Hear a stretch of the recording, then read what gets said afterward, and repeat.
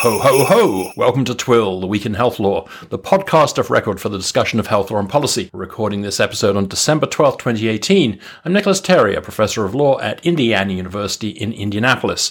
Welcome to our special holiday show where we celebrate who's been naughty or nice in 2018.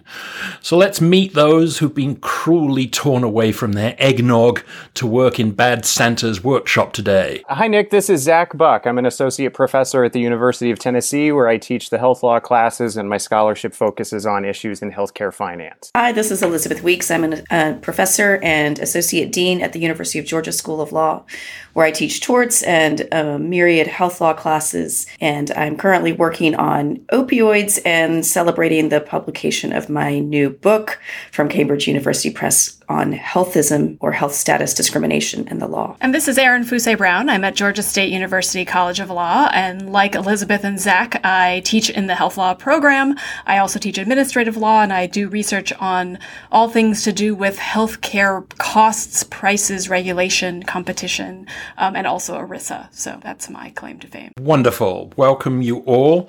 So first off, Zach, who has been naughty and deserves only coal? All right, Nick. I have a couple of candidates for you. My first naughty of the year goes to the Trump administration. Where else would we start? For its continued assault on the Affordable Care Act. Perhaps no one embodies these policy changes more so than Seema Verma, administrator of the CMS, who just last month noted, according to the New York Times, that it was a mistake to federalize so much of healthcare policy under the ACA. Verma is opining on settled federal law, but her statement gives us insight into how she views the ACA and her policy goals, and they match those of the administration. In 2018, those included encouraging more people to purchase health insurance from outside the ACA exchanges. Two policy moves: one, making short-term health insurance plans more available and association health plans, and two, allowing states to use the waiver process to access federal funds to award premium subsidies to customers who purchased insurance outside of the ACA exchanges, are likely to damage the ACA individual marketplace over the long run. First, during the summer, the Trump administration published rules that made short-term health insurance plans more available by eliminating their stopgap posture, redefining a short-term as renewable for up to 3 years. Similarly, the Trump administration widened the availability of so-called association health plans, which are also expected to grow in popularity. They also are not subject to all of the ACA's regulatory requirements, and they're cheaper. They're offered off of ACA exchanges and don't have to provide comprehensive coverage offered by plans sold on the exchanges. For example, most don't cover substance abuse treatment, prescription drugs, or maternity care. They also may apply limits to the care covered by plans. And then in November, the Trump administration and HHS Secretary Alex Azar announced a loosening of the standards for state innovation waivers under 1332 of the ACA, noting a policy change that states could use the waiver process to receive federal funds that they could use to provide premium subsidies to beneficiaries who purchase non-compliant ACA plans. This would deal yet another blow to the individual exchanges, as one of the only policy structures that remains to incentivize beneficiaries to stay on the market would evaporate. With more short-term plans and association health plans, no individual mandate, and premium assistance tax credits available to anyone who purchases insurance, both on and off the exchanges, the ACA's tools most focused on ensuring robust enrollment on the exchanges have been removed, and likely would rattle markets and bleed more enrollment from the ACA marketplaces. My second submission for a naughty candidate actually goes to two U.S. Circuit Courts of Appeal. First, the U.S. Fourth Circuit Court of Appeals for its decision in Association for Accessible Medicines versus Frosh. A three-judge panel in April decided that the Maryland's anti-price gouging statute for generic or off-patent drugs, HB 631, was unconstitutional. Writing for the two-judge majority, Judge Stephanie Thacker found that the law violated the Dormant Commerce Clause because the law applied to sales that occurred outside of the state. Specifically, the court found that Maryland's law, which was limited to off-patent or generic drugs that were, quote, made available for sale in Maryland, did not appropriately limit its ambit to sales that took place within the state. The court found that these upstream sales would, quote, occur almost exclusively outside Maryland. According to the court, controlling the prices that occurred outside of the state violated extraterritoriality principles of the Dormant Commerce Clause because it sought to apply Maryland law outside of the state, an effort to, quote, dictate the price that may be charged elsewhere for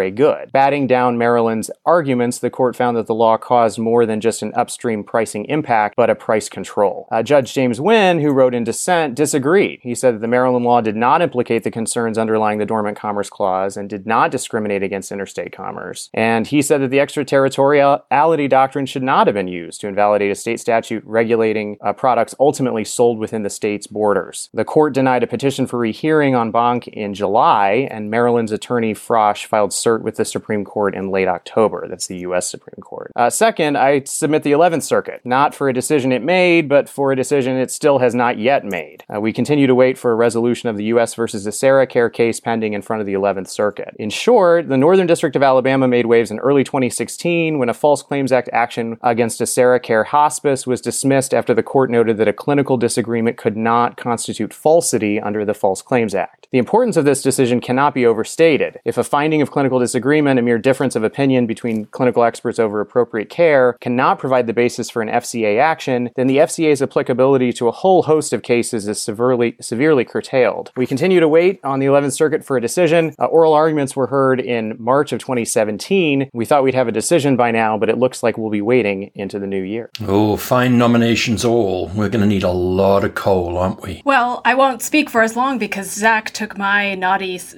one of my naughty candidates, but I will give another example of how the Trump administration has been naughty in 2018. But it's not just the Trump administration, it's in combination with some states, particularly the states that have applied for and gotten approved Medicaid work requirement.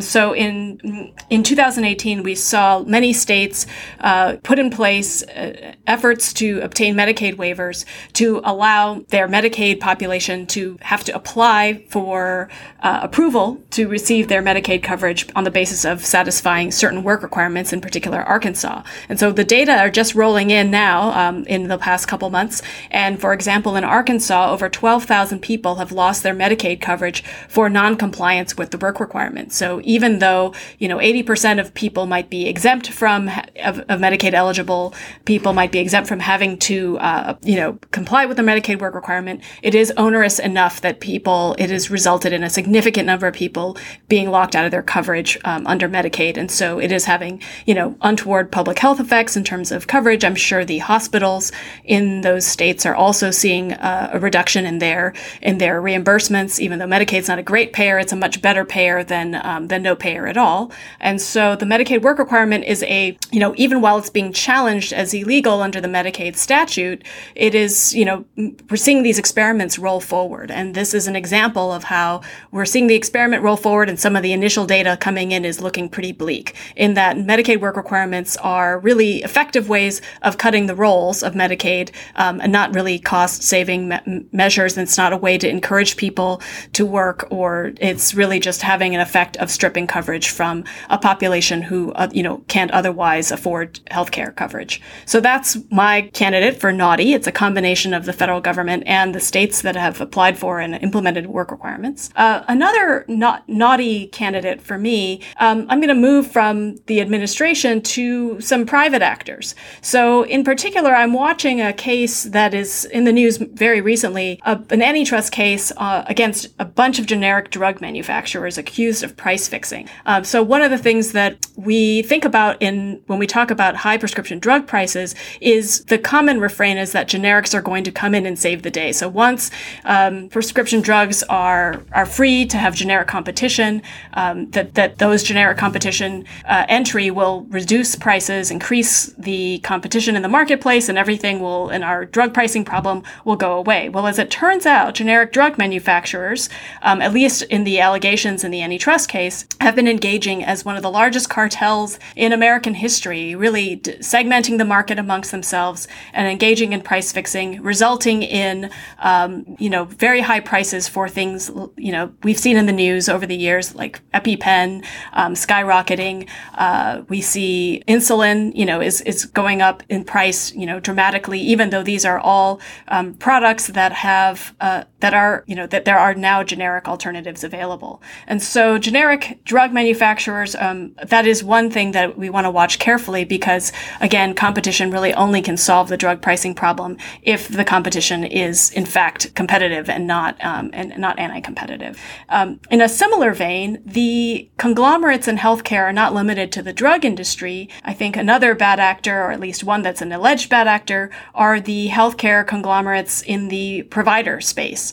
So, for example, Sutter Health in the Bay Area is, being sued by the Attorney General in California, and the allegations there again are once you get big, you tend to abuse your market power, and so Sutter Health has been accused of, raising its out-of-network prices to punitively high levels, restricting their health plan terms, and being, restricting the ability of health plans to offer lower cost competitive plans that don't include the Sutter as, the default provider, and offering, these lower cost options and gag clauses to reduce price transparency and the like. So there's a lot of indication that the healthcare industry is getting more consolidated. We had CVS and Aetna, its merger being a sort of more or less green-lighted this year. And so we're seeing more consolidation, more novel forms of consolidation, more conglomerates being formed. And what we're seeing is that once these anti-competitive arrangements amass, then they're very, very hard to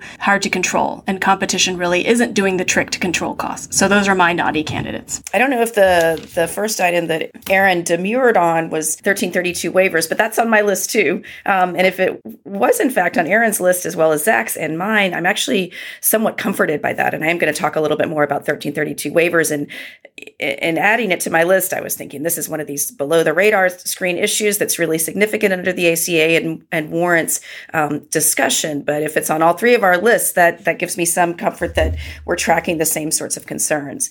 So the issue here with the administration's October guidance on the state innovation waivers is really an ongoing effort to dismantle the ACA in a strategy of a death by 1,000 cuts. So the 1332 waivers do allow states to waive various federal private market protections that are part of the Affordable Care Act, including the precious metal tiers and the minimum actuarial value that goes along with those. Other requirements for qualified health plans, including the essential health benefits, cost-sharing limits, a procedural requirement such as having a website or a navigator and call centers, as well as premium tax credits and the cost-sharing reduction payments. Additionally, states may waive the employer responsibility payments, and by listed in the statute, individual mandate, of course, that's already been taken away by federal law.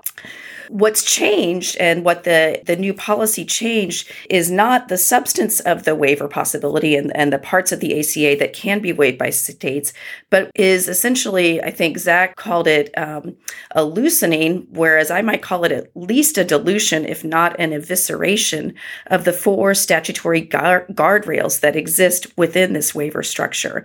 And those are comparability, affordability, comprehensiveness, and deficit neutrality. Well, under the October guidance, the deficit neutrality requirement remains, but the others are largely loosened and largely treated as in the disjunctive rather than the conjunctive, which is a rather strained reading of the statutory language. The administration also indicated that there are new factors that will weigh favorably in considering whether a state waiver would be granted, and those factors tend towards promoting competition and more market-driven proposals, eliminating state requirements that limit consumer choice, as Zach mentioned, pro-association health plans and shorter-term plans, which would not have the requirements of minimum essential coverage that's currently under the Affordable Care Act. So the upshot is that the effect, if states take up this opportunity to apply for waivers and have the possibility of receiving them under looser standards, are that there will likely be more people who have less comprehensive coverage than they currently do, more people who are exposed to higher cost sharing and out-of-pocket costs, more exposure in terms of coverage lost and out-of-coverage costs for vulnerable populations. And that's a result of how the guidance interprets the comparability and affordability guardrails on an aggregate basis rather than on an individual population basis. And more coverage options that actually reinstate institute some core pieces of the Affordable Care Act, some core achievements in terms of prohibiting pre-existing condition exclusions and prohibiting health status underwriting. Those could come back under state law, under association health plans and shorter-term health plans. So really what this policy represents, two broad themes that we've seen throughout health reform, one of which I've been writing about since 2008, 2009, and in the lead up to the Affordable Care Act's enactment, which is this federalism tension in healthcare and health insurance regulation. One of the major achievements of the Affordable Care Act in the private market was setting nationwide standards and definitions of what essential health coverage means. We certainly didn't get a federal right to health care, but we got a federal definition about what health insurance means in order to be substantive and meaningful for those who carry it. All of this, of course, continually has been met with resistance by states. The ACA and Obamacare is seen as a federal power grab and as something that delves too deeply into territory that states know better, regulation of markets and regulation of insurance. So it's the same theme, but a different incarnation via this executive action, which is another prevailing theme in health reform debates, which is the role of the executive in tearing down this congressional achievement of the Affordable Care Act. So this October guidance on the 1332 waivers, it was issued as guidance. It did not go through formal notice and comment rulemaking, which then suggests that, at least in the administration's view, what they're doing is merely providing interpretation of the statute, not legislative changes to the statute or substantive changes. But that interpretation is highly questionable, given the significance and the substantive changes that are affected by this issuance. And that opens the possibility for new litigation, a procedural challenge to the October guidance, in that it was enacted without proper procedures. So, of course, the Trump administration is certainly not the first to do by executive order what it couldn't get done through partisan politics. However, I think we have probably observed in other podcasts and other contexts that this administration has taken that to a new level. So setting aside the 1332 issue, which has already been covered, but I did want to speak about a little bit more, I would add to my list opioids manufacturers. I mentioned in the introduction that's a current research interest of mine, and it certainly is to Professor Terry as well. And so two notable items there within the landscape of the opioid epidemic. One is the November 18 issuance by Acel RX of a new opioid, which is 10 times stronger than fentanyl, which currently exists. Seems like an odd choice amid a nationwide epidemic about concerns about opioids and increased fentanyl use and the dangers that go along with these products to issue another one that is so significantly stronger than anything on the market already. And then secondly, in a stroke of irony, perhaps, in September, Purdue Pharma, one of the biggest names in the opioid crisis and opioid litigation, took a different tack on the market by issuing a new anti-addiction drug, a fast-acting form of buprenorphine in a waiver form. And so if you can get them coming, you can also get them coming back. It seems that Purdue is attempting to profit both on the front end and on the recovery end of this crisis. So I would add the opioids pharmaceutical manufacturers to my naughty list. All right. Well, if we're all going to pile on, I suppose I'll add my voice here. For me, sabotage is a very strong charge, and CMS likes to point out its benign motives, such as increasing consumer choice. But most of its actions and those of other parts of the administration really just highlight its frustration at failing to destroy President Obama's signature legislation. Indeed, we've seen the sabotage label used openly now in court filings. From its continued refusal to defend the law of the land, as seen in the Texas case, to its flagrant disregard of 1115 and now 1332 guardrails, this is a healthcare administration that seems intent on reducing access to good, affordable healthcare, Nowhere is the cynicism more obvious than in the moves designed to increase the chances of a marketplace death spiral. Short-term, limited-duration insurance plans and association health plans are just plain bad ideas. We shouldn't be selling skinny, skimpy junk plans for any reason, and certainly not when their real purpose is to undermine the exchanges. Like Professor Leonard, I would also save a big bag of coal for the drug manufacturers involved in the opioid overdose epidemic. I take a slightly different track. My first box of coal goes to the defendants who supplied the prescription opioid for not settling the multi-district MDL suit in Cleveland, and also for their own lawsuits pushing back against, for example, the new New York tax on their activities. Ideas designed to try and free up money to treat the victims of opioid use disorder. And a particularly large box of coal for the manufacturers of the overdose antidote naloxone for price gouging. All right, so enough of the depressing narrative. Who or what was nice and deserves plenty of fine artisanal candy? Zach? All right, so I'm going to start with my nice section in recognizing a co-guest related to one of my naughty statements, and that would be Erin Fuse Brown, whose piece Resurrecting Healthcare Rate Regulation was cited approvingly by James Wynn in the Fourth Circuit decision that I mentioned earlier, highlighting the importance of Maryland's anti-gouging law. So I did want to give her a shout out on that. My next submission for a nice this year focuses on the idea of direct democracy in health policy. Direct democracy, particularly ballot initiatives, resulted in an expanding population for Medicaid coverage to the tune of about 300,000 people, and legalized marijuana, medical marijuana, in an additional 2 states in November. So first on Medicaid expansion, in Idaho, Medicaid expansion passed 61 to 39%, following years of hostility to expansion from the state legislature. Governor Butch Otter, a Republican, supported the measure. And in Idaho, this will likely mean that about 70,000 individuals will gain insurance, with the uninsurance rate dropping from nearly 15% in Idaho to below 10%.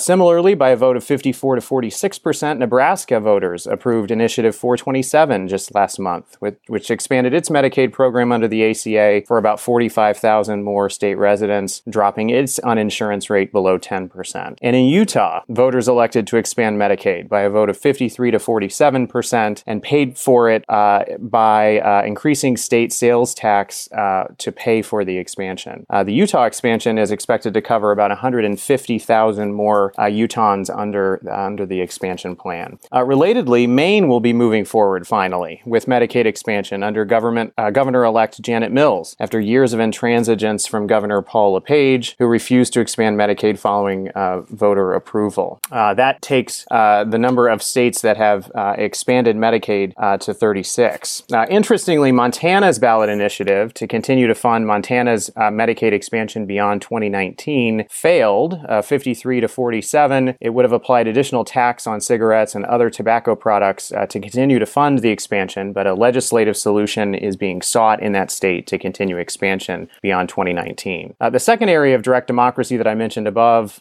is in the area of the legalization of medical marijuana. In Utah, medical marijuana was legalized 53 to 47, and in Missouri, it was legalized with 66% of the vote. These examples show the increasing power and utilization of ballot initiatives for major health policy decisions and state decisions in the health policy space. And I guess in an effort to be somewhat charitable this time of year, I think it's important to talk about drug pricing as well as some other changes that have been floated to the fraud and abuse laws. This is obviously a tepid nice, but I do appreciate the statements regarding drug policy from Alex Azar as a welcome change from HHS Secretary Tom Price. Although at this point nothing is certain, Azar has been in the news throughout 2018 talking about increased transparency, changing rebate structures, other structural changes to Medicare, including giving Part D more discretion to negotiate better prices, and even linking Part B drugs to some international index. Of course, it's not clear whether any of these policy proposals have a realistic shot of implementation. Price transparency laws, including a proposal that commercial advertisements include pricing information, carry with them some communicative value, but they have not been proven to substantially substantially lessen or even slow rising drug costs. But we do have other examples of the administration looking at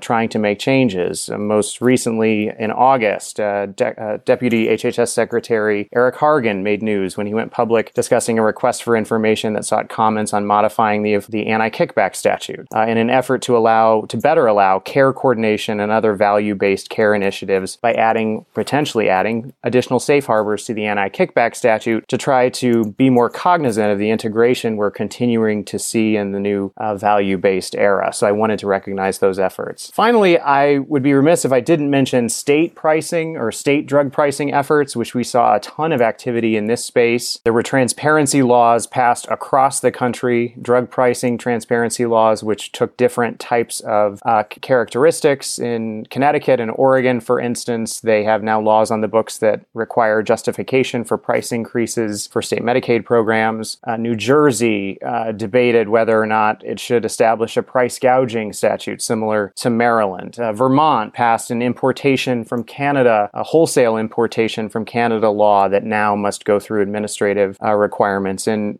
pharmacy benefit manager laws on the books in Mississippi and Colorado and other states as well. We saw a lot of movement in the state-based drug pricing area that mostly shows states' increased interest in trying to bring about real change in drug pricing. For my nice list, I think I will again echo Zack in that I think that the bookend to the naughty being the federal government, I think a lot of the promise and the hope is coming from states, particularly in this day and age. And not all states, but states are really acting as the engines of innovation and health reform and health policy. And they're doing what they can to resist some of the erosion and undermining of the Affordable Care Act marketplaces that Elizabeth and Zack have so well described. And so states have not just been sitting idly by and letting their markets fall to pieces. They've been quite active in doing things to shore up and stabilize their individual insurance markets, particularly against association health plans, short-term limited duration health plans. Some states have gone so far as to pass their own individual mandates, since the federal individual mandate will sort of disappear as of January 1st. So, for example, states are doing a lot to regulate these non-ACA compliant plans using their traditional insurance regulation authority. So, for example, Connecticut has required all insurance products to cover essential health benefits, so replacing sort of that erosion that the Affordable Care Act used to provide under the old rules. Existing California law already prohibited practices such as allowing short-term plans to be sold as insurance, so there are some limits on the degree to which those types of short-term plans will be available in states like California. So the benefit mandates that are, we see the essential health benefits, the sort of coverage of pre-existing conditions, those are being sort of shored up in states using their insurance regulatory authority. So I think that is one of the big sort of rays of hope, is that our federalist system that allows the states to step in when the federal government steps back. I think that we're seeing that work fairly well in many states, not all states. Particularly as the Affordable Care Act sort of gets wobbly and the three-legged stool starts to tip over. So states are stepping in and stabilizing their marketplaces as best as they can. And I think we're seeing that reflected in the variability in terms of the stability of the premiums and the availability and the number of insurers participating in those markets was actually surprisingly stable for 2018 compared to the sort of double-digit increases that we saw in the marketplaces from prior years. So I think that is one ray of hope. And another thing is that the lapsing of the individual mandate did not cause the stool to fall down entirely, nor did the elimination of the cost-sharing reduction payments back in 2017 result in the total collapse. So I think one ray of hope is the degree to which the Affordable Care Act marketplaces, though undermined, though wobbly, though shrinking in many ways, they are more robust, more durable than we had hoped and feared. I think in some ways the Affordable Care Act marketplaces are stronger than we anticipated, partly because of the demand for coverage that does in fact cover pre-existing conditions. I share my co-guests' concerns about the marketplaces being continually undermined, but I think we have some reasons to be a little bit reassured that they're not going away, they're not collapsing, they are relatively stable, and if small steps were taken to reverse some of the undermining that was done, I think we would see that go a long way, and states are stepping in to do that. Another way states are stepping into the fray are to combat issues that the federal government, and I think I'll save this for my Secret Santa, but the federal government hasn't quite answered yet. And this is the problem that consumers are facing in terms of their out-of-pocket spending and their out-of-network costs. So we're seeing, more and more states step up to provide consumer protections in the form of surprise medical billing laws and protections. And I've been on this show before talking about surprise medical billing laws, so I won't get into the details of what those are, but I will say that the number of states that are taking this on and are interested in expanding protections for out-of-network surprise medical billing, which is usually balance billing in the emergency room or when you're in an in-network facility and treated by an out-of-network physician, those state efforts are taking hold. And I think they're getting a lot of attention due to great reporting. New Jersey passed a very comprehensive law this year, and more states are considering it. There have been a handful of other states. And so I think we're going to continue to see states step in and fill in the gaps where the federal government is floundering or is foundering. And I think that is one thing to be hopeful for, is that we do have a two-tiered system where we do have some level of regulatory authority in the states, particularly when it comes to health coverage and consumer protections. Again, I think Zack and I must be copying off of Zack's notes before the call, because I had Medicaid expansion on the November ballot as my NICE as well. So I might just add a couple of notes on that. Certainly the three states that Zack mentioned, Idaho, Nebraska, and Utah, that passed ballot measures. Those are red states. That's a significant achievement in the slow, but I would say steady march toward acceptance of Medicaid expansion across the country. But two other states are worth noting, including my former state of Kansas, as well as Wisconsin, which both elected governors who said that they will push for Medicaid expansion in those states. So those are at least two other states that are well-positioned, subject to their own partisan challenges, to get Medicaid expansion achieved in the fairly near future. Sadly, Georgia, Erin's in my state and previously Zack's state before he left us for Tennessee, did not manage to pass or to elect a Democratic governor. Stacey Abrams lost by the thinnest of margins after several days of question about how that election might go. And Abrams would have made Medicaid expansion her top priority, her first initiative in office. Under the current administration, I think that's much less likely. And not to lean too far back into the naughty realm, there is some discussion in Georgia about Medicaid expansion, but it likely will be fairly modest.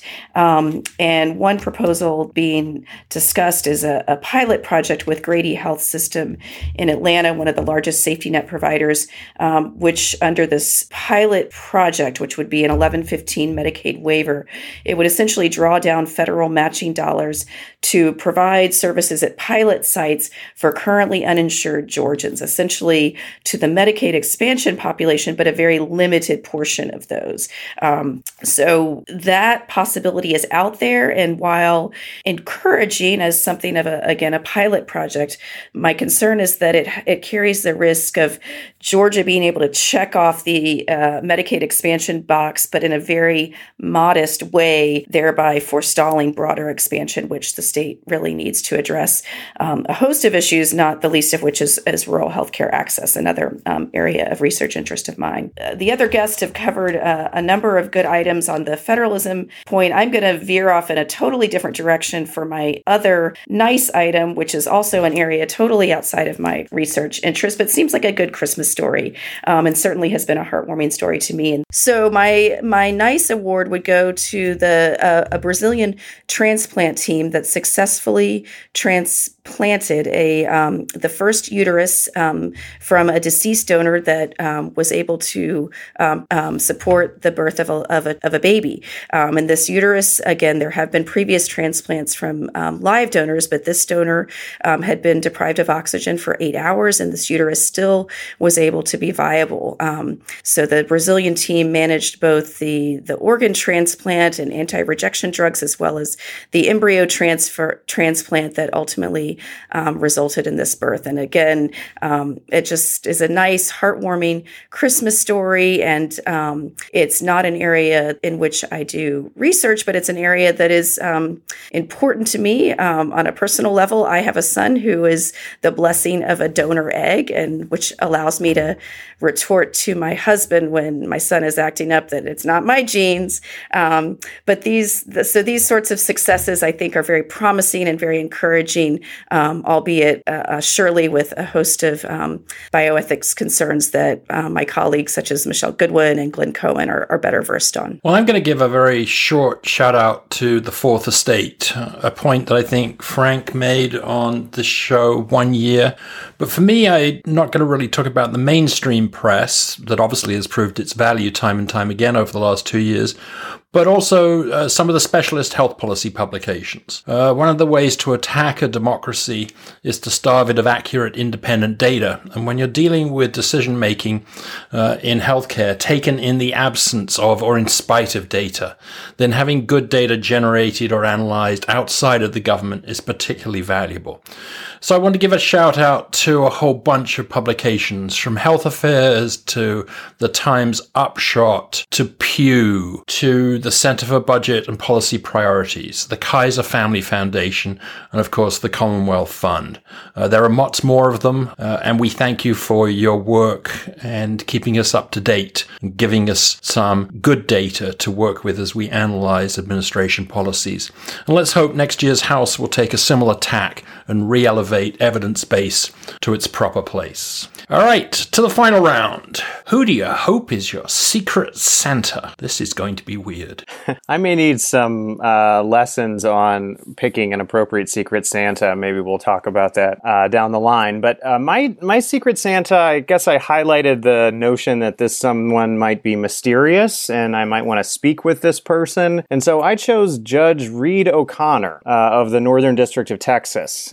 He's currently deciding Texas versus U.S., which I think will be the newest threat to the Affordable Care Act. The petitioners, 20 states, ask for the entirety of the ACA to be stricken, arguing that the constitutional hook of the ACA, the power to tax, has been removed since the repeal of the individual mandate penalty was zeroed out at the end of 2017. Without a tax penalty, the argument asserts there is no constitutional authority remaining for the law. Notably, the DOJ is not defending the ACA in court, and states led by California have intervened to argue against the petitioners. Oral arguments were held in September. Petitioners are asking for a preliminary injunction to enjoin the ACA's applicability as potentially as wide as on the nationwide basis. Of importance to the litigation is congressional intent. The states argue that Congress would not have intended that the guaranteed issue provisions, which guaranteed care to beneficiaries with pre-existing conditions, and the community rating requirements under the law can stand absent an individual mandate. With the individual mandate penalty zeroed out, of course, the argument goes Congress would not want the other protections in the ACA, and it must be struck down.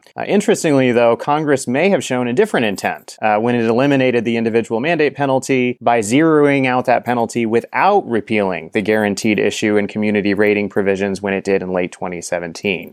Judge O'Connor has wide latitude to determine what the appropriate resolution should be, most prominently, as I mentioned, a nationwide injunction or one that's more geographically limited, a full strike down of the entire ACA, or striking down just a portion. I, for one, will anxiously await what he will leave us in our stocking. I'll allow that, Zach, but before next year, we will have to talk about the distinction between Santa Claus and the Grim Reaper.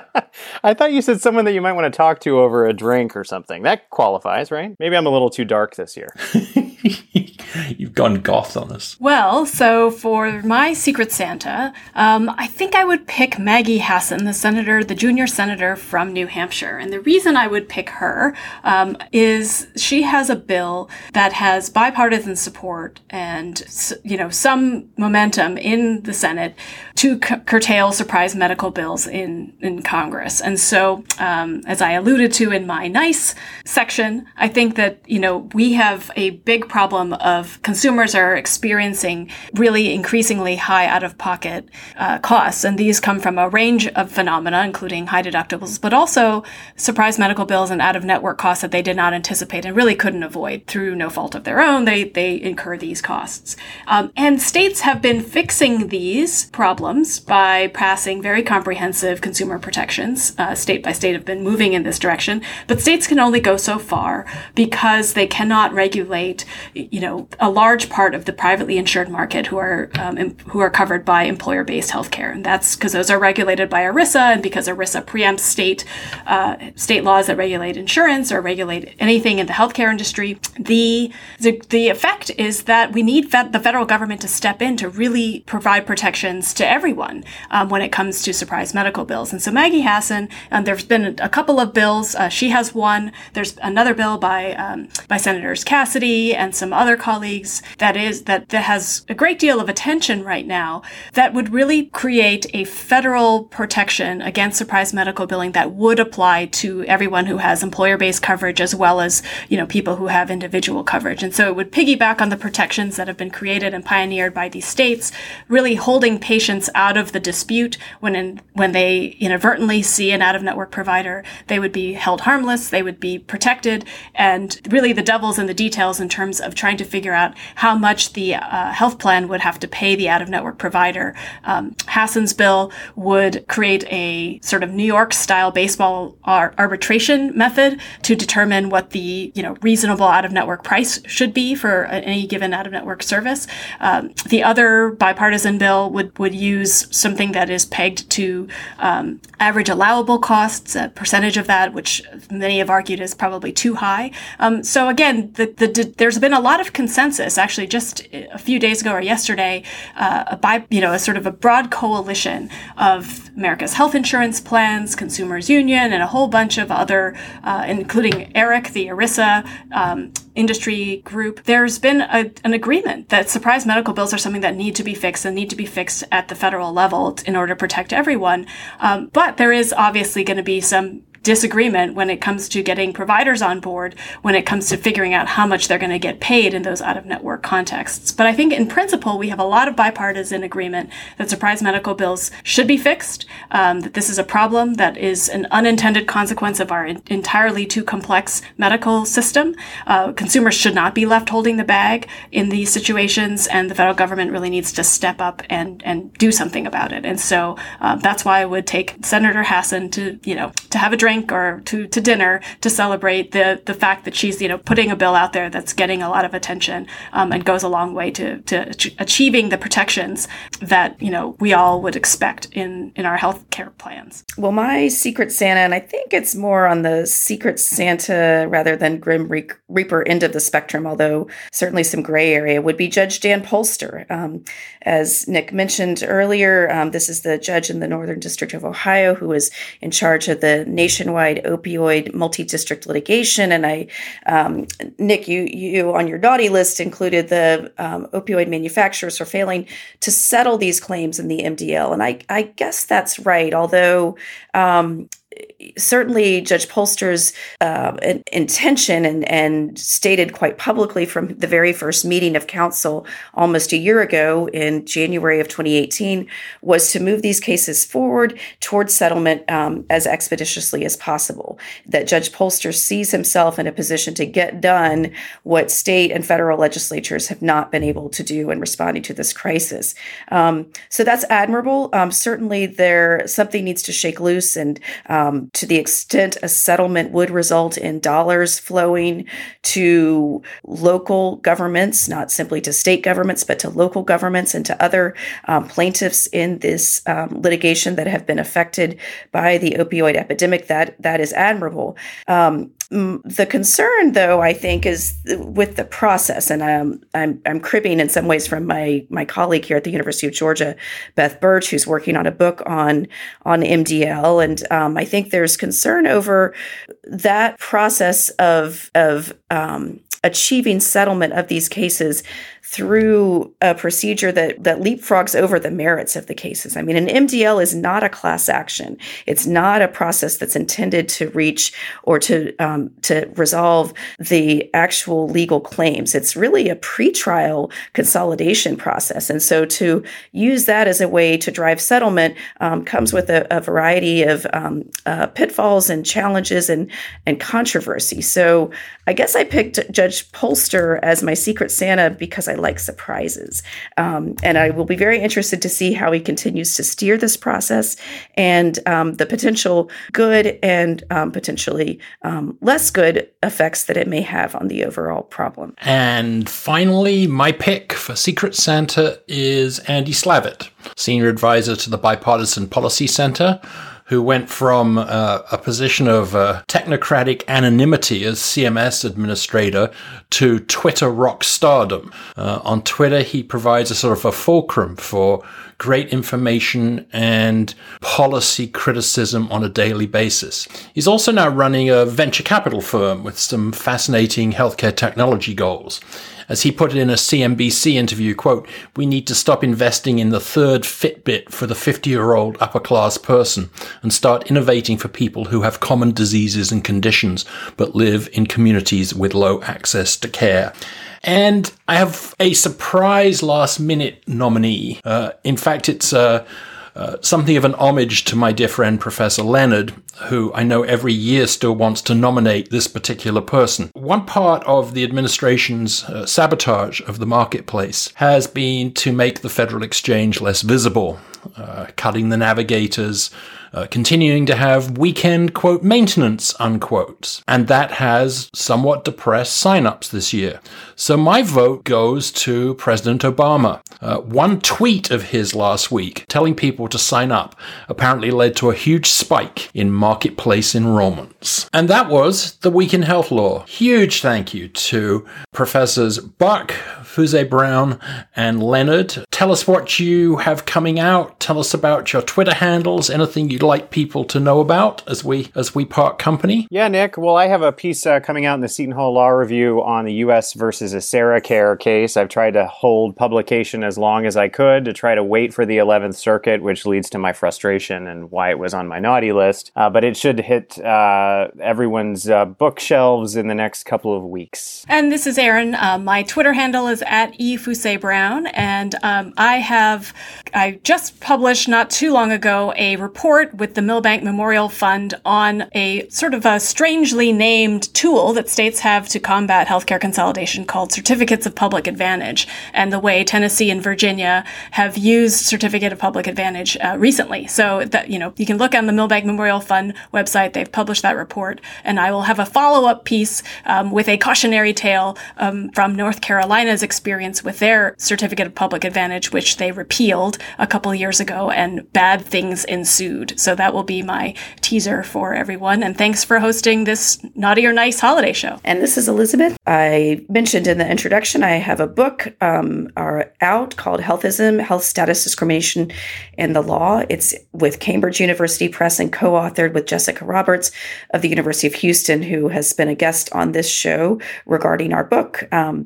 I also, as mentioned in my comments, am working on opioids and specifically on a study of local government cost related to the opioid epidemic, both in support of the litigation, which, again, as I mentioned, city and county governments are some of the key plaintiffs in those cases. And so one of their challenges will be to demonstrate how they, in fact, are impacted on a financial basis by that epidemic. So the study, which at present has been conducted in 3 Georgia counties, and I just polished off a grant proposal today to expand the study into additional counties. But the preliminary work will be published in the Kansas Law Review as part of their opioid symposium, which was held earlier this fall. And for those law professors listening, there's a second edition of my casebook that's ready for adoption for your spring courses. So thanks, Nick, for hosting. It's always a pleasure. Well, thank you all. I'm continuing to work on Indiana University's Grand Challenge on the addictions crisis here in Indiana. I've got a few pieces that are about to come out. One of them is in the Northeastern Law Review and is about the healthcare system being a structural determinant in the context of the opioid crisis. I've got a fun piece, I think it's fun anyway, about to come out in the NYU Intellectual Property Journal on what I think the Amazon healthcare system is going to look like. And then going on from something that Elizabeth was talking about a moment ago, the opioid MDL litigation, I have a new piece that I'll be posting on SSRN sometime in the next week or so with my own critique of the Cleveland litigation and the whole attempt to solve the opioid crisis through litigation and some of the implications for that. My Twitter handle is @NicholasTerry. Thank you for joining me and my spectacular guests. Have a legally interesting and very healthy holiday.